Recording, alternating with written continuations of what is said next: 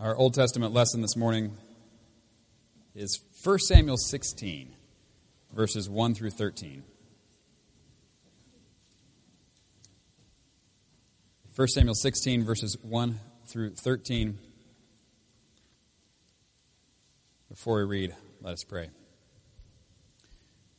Heavenly Father, we do thank you for this day that you have made. God, we thank you for all that you have given to us. We thank you especially for your word that you have given to us. We pray now that as we hear your word read and proclaimed, that you would speak to us by your Holy Spirit. And that we would not hear with natural ears, but with supernatural ears. God, that you would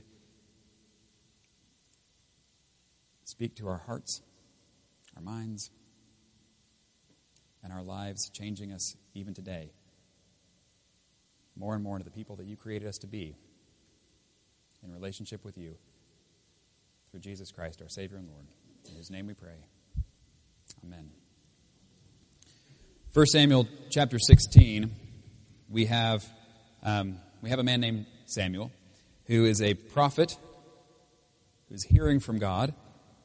And in chapter 16, we have the king of Israel, King Saul, who has not done well as king. And so now we have kind of change of leadership coming up. And so, here's what we have. The Lord said to Samuel, "How long will you mourn for Saul, since I have rejected him as king over Israel? Fill your horn with oil and be on your way. I am sending you to Jesse of Bethlehem. I have chosen one of his sons to be king." But Samuel said, "How can I go? If Saul hears about it, he will kill me." The Lord said, "Take a heifer with you and say, 'I have come to sacrifice to the Lord.' Invite Jesse to the sacrifice, and I will show you what to do. You are to anoint for me the one I indicate." Samuel did what the Lord said. When he arrived at Bethlehem, the elders of the town trembled when they met him. They asked, "Do you come in peace?" Samuel replied, "Yes, in peace. I've come to sacrifice to the Lord. Consecrate yourselves and come to the sacrifice with me." Then he consecrated Jesse and his sons and invited them to the sacrifice. When they arrived, Samuel saw Eliab and thought, "Surely the Lord's anointed stands here before the Lord." But the Lord said to Samuel, "Do not consider his appearance or his height, for I have rejected him. The Lord does not look at the things people look at. People look at the outward appearance, but the Lord looks at the heart." Then Jesse called Abinadab and had him pass in front of Samuel. But Samuel said, "The Lord has not chosen this one either." Jesse then had Shammah pass by, but Samuel said, "Nor has the Lord chosen this one." Jesse had 7 of his sons pass before Samuel, but Samuel said to him, "The Lord has not chosen these." So he asked Jesse, "Are these all the sons you have?" "There is still the youngest," Jesse answered. "He's tending the sheep." Samuel said, "Send for him. We will not sit down until he arrives." So he sent for him and had him brought in. He was glowing with health and had a fine appearance and handsome features. Then the Lord said, "Rise and anoint him. This is the one." So Samuel took the horn of oil and anointed him in the presence of his brothers. And from that day on, the Spirit of the Lord came powerfully upon David. Samuel then went to Ramah. Turning then to our New Testament lesson, Luke chapter 6, verses 12 through 16. We have another selection process here. Luke chapter 6, verses 12 through 16, which can be found on page 836 in your pew Bibles or 1602 in large print.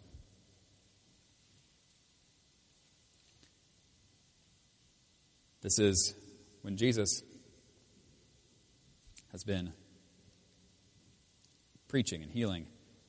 And in verse 12 of chapter 6, it says, "One of those days, Jesus went out to a mountainside to pray and spent the night praying to God.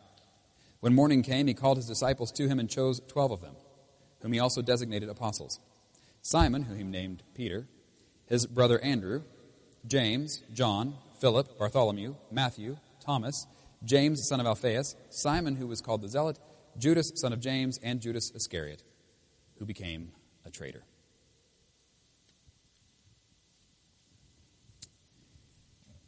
Now, this idea of Judas becoming a traitor seems like a strange thing to be inserted into that particular text, because this is the calling of the 12, and it seems right in that moment that Well, it looks like it didn't all work out. 11 good, but still one didn't go so great. But it continues to be a problem, actually, in our passage for this morning, which is in Acts chapter 1, verses 12 through 26. And this is a problem for the disciples, those who had been following Jesus, who had been with him throughout his ministry and even after his resurrection. Because Judas had betrayed Jesus, he had died, his place is left empty. What are you going to do? Aren't there supposed to be 12? And there are only 11 now. And so this was the problem they were having and the decision that they had to make. Now, that is probably not the decision you're struggling with today. Is what are we going to do about who the 12th apostle is going to be? I don't know. But we all face decisions that we have to make. And a lot of times as Christians, we're asking the question, how do I know what God's will is for me in this particular situation, right? So whether or not we're facing the exact same situation, we are facing decisions all the time. So how do we know what God's will is for us? And that's where I think this particular passage is really helpful for us. So, for those of you who have not looked at the clock, please don't.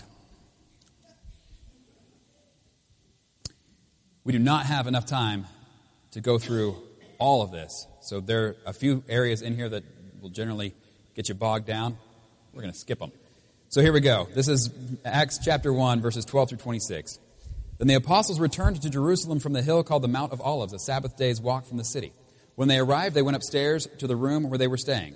Those present were Peter, John, James, and Andrew, Philip and Thomas, Bartholomew and Matthew, James, son of Alphaeus, and Simon the Zealot, and Judas, son of James. They all joined together constantly in prayer, along with the women and Mary, the mother of Jesus, and with his brothers. In those days, Peter stood up among the believers, a group numbering about 120, and said, "Brothers and sisters, the scripture had to be fulfilled in which the Holy Spirit spoke long ago through David concerning Judas, who served as guide for those who arrested Jesus. He was one of our number and shared in our ministry. With the payment he received for his wickedness, Judas bought a field. There he fell headlong. His body burst open and all his intestines spilled out." We're skipping that part. Everyone in Jerusalem heard about this, so they called that field in their language Akeldama, that is, field of blood. "For," said Peter, "it is written in the book of Psalms, 'May his place be deserted, let there be no one to dwell in it, and may another take his place of leadership. Therefore, it is necessary to choose one of the men who have been with us the whole time the Lord Jesus was living among us, beginning from John's baptism to the time when Jesus was taken up from us. For one of these must become a witness with us of his resurrection.' So they nominated 2 men, Joseph, called Barsabbas, also known as Justus, and Matthias. Then they prayed, 'Lord, you know everyone's heart. Show us which of these two you have chosen to take over this apostolic ministry, which Judas left to go where he belongs.' Then they cast lots, and a lot fell to Matthias, so he was added to the 11 apostles." There you go. This is sometimes used as a way to determine what is God's will in a particular situation. Unfortunately, I'm afraid it's often misused, because how it gets used is you say, okay, I see what they did here. They cast lots, which for us today would be like rolling dice or flipping coins, that sort of thing. They would have there are a lot of different ways they did it, but in a case like this, it would probably be to take stones, write the people's names on it, put it into a jar, vessel of some sort, and then shake it around until one of them came out, and whoever came out, that's the person, right? A lot of different ways they could do this. For us, we're more likely to roll dice or flip coins. So what people will do is they say, okay, I don't know how to know what God wants in a situation, so here's what I'm going to do. All right, God, do you want me to? Choice A, choice B. Flip a coin, there it is. That must be what God wants. And the reason why this was done often throughout the Old Testament, by the way, the reason why the disciples did this is because if you really believe that God is the creator of everything and the one who sustains everything and that he actually is in charge of everything, then that means that, yes, he can even control the flip of a coin or which stone falls out of the jar. And so, say, if I need to hear from God, what clearer way could there be? But there's a problem with this. First of all, that part that they did right there is at the very end of this section. There's a lot of things that come first. Second of all, and here's where we usually get it wrong. Well, we mess it up all over the place. That's what we do. It's what we're best at, really, is messing it all up. But one of the things that we do is we take two choices that we pick, that we like. And we, in effect, say to God, okay, I just need to know, is 2 plus 2 9 or 13? 9 is heads, 13 is tails. All right, it's tails, 13. 2 plus 2 must be 13, and I got it straight on the authority of God because he controls coin flips.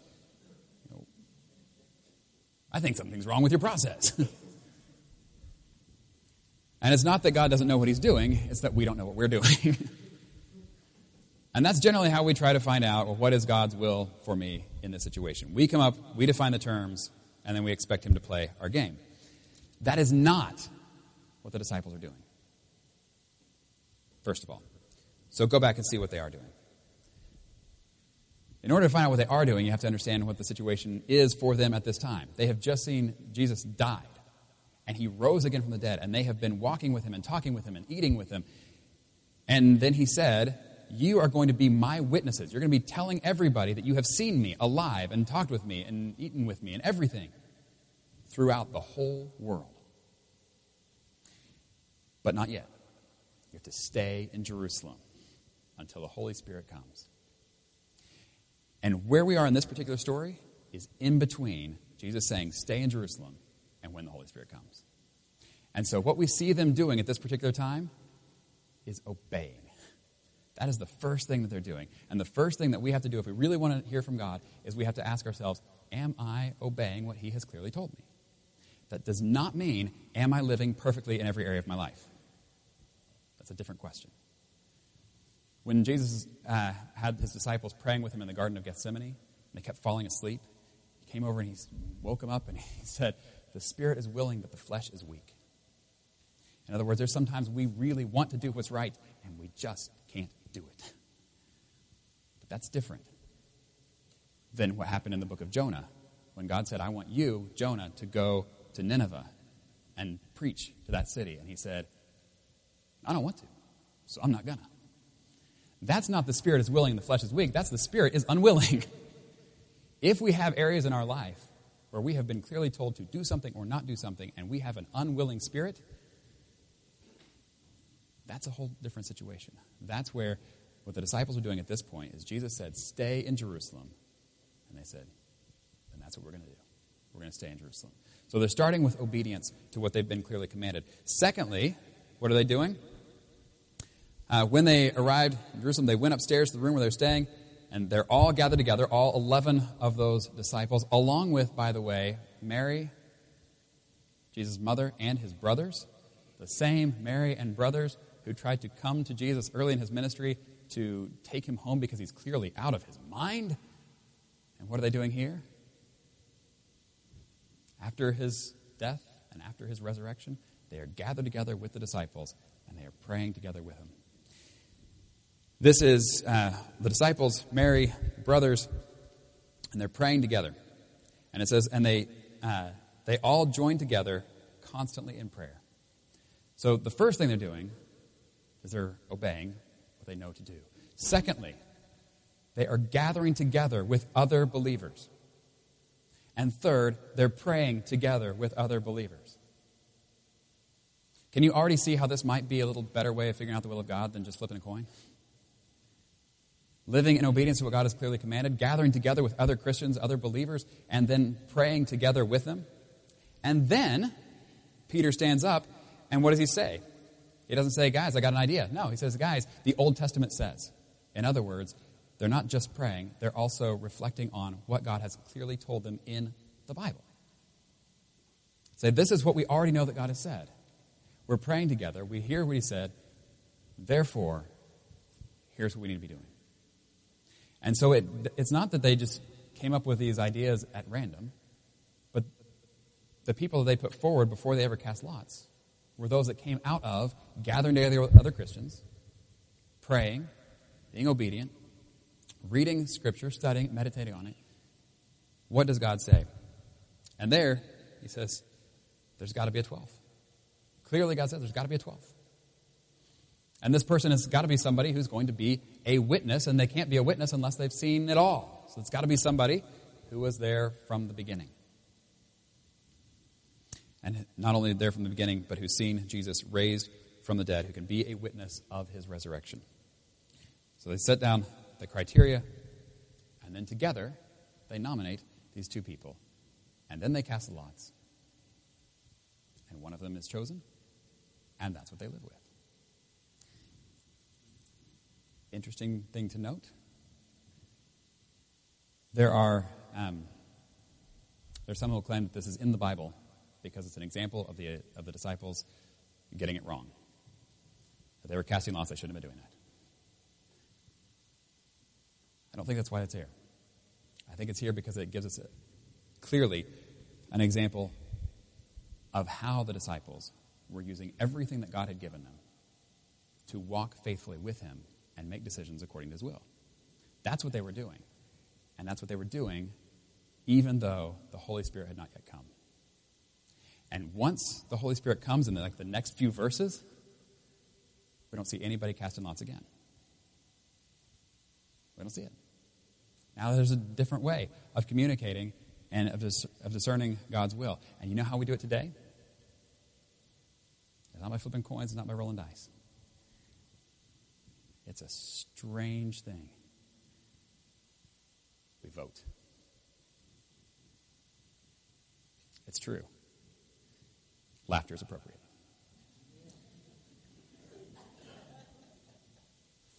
We vote.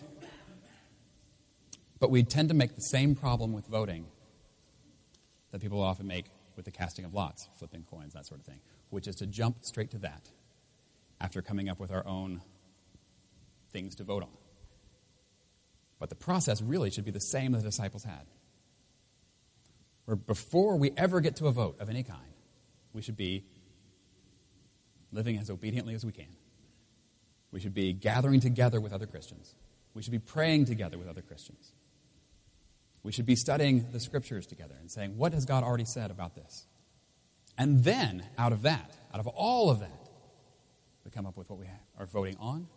And then through all of that, we pray to the Lord and we say, as Peter said, then they prayed, Lord, you know everyone's heart.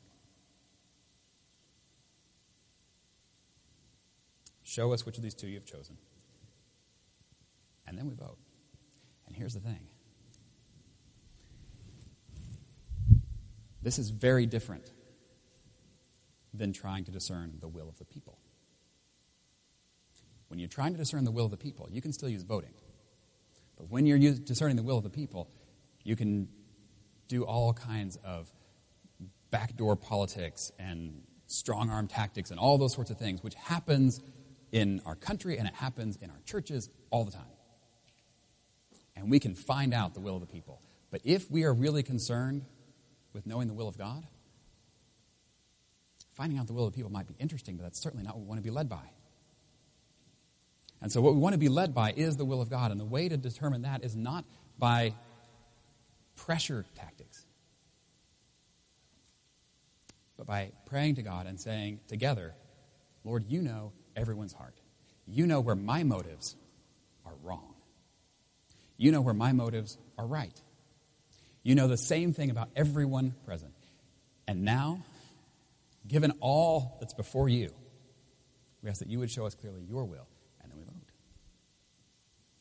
Today, we are actually doing several really, really cool things. We are installing an elder. Do you know how we choose elders in this church? The whole congregation elects a nominating committee. The nominating committee meets together. They pray together. They examine Scripture and what it says about the qualifications for elders. And then they nominate someone. They vote. And then it comes before the whole church. And the whole congregation meets together. And we pray together. And we study Scripture together. And then we all pray and we vote. And so when we install an elder of this church, we can actually celebrate and say, this is what God is doing in our midst. And those of you who are joining the church today, you get to be a part of this. You get to be a part of joining together and praying together and studying together and voting together with the people of God. And every time that this happens in this church or anywhere, whether people are joining the church or whether we're having a vote on anything or whether somebody is being ordained and installed, it is always a way of celebrating who God is and the way he's still at work in the lives of his people and his church here and everywhere. So today is a great day for this church, but it's also a great day for the whole church, everywhere. In the name of the Father, the Son, and the Holy Spirit.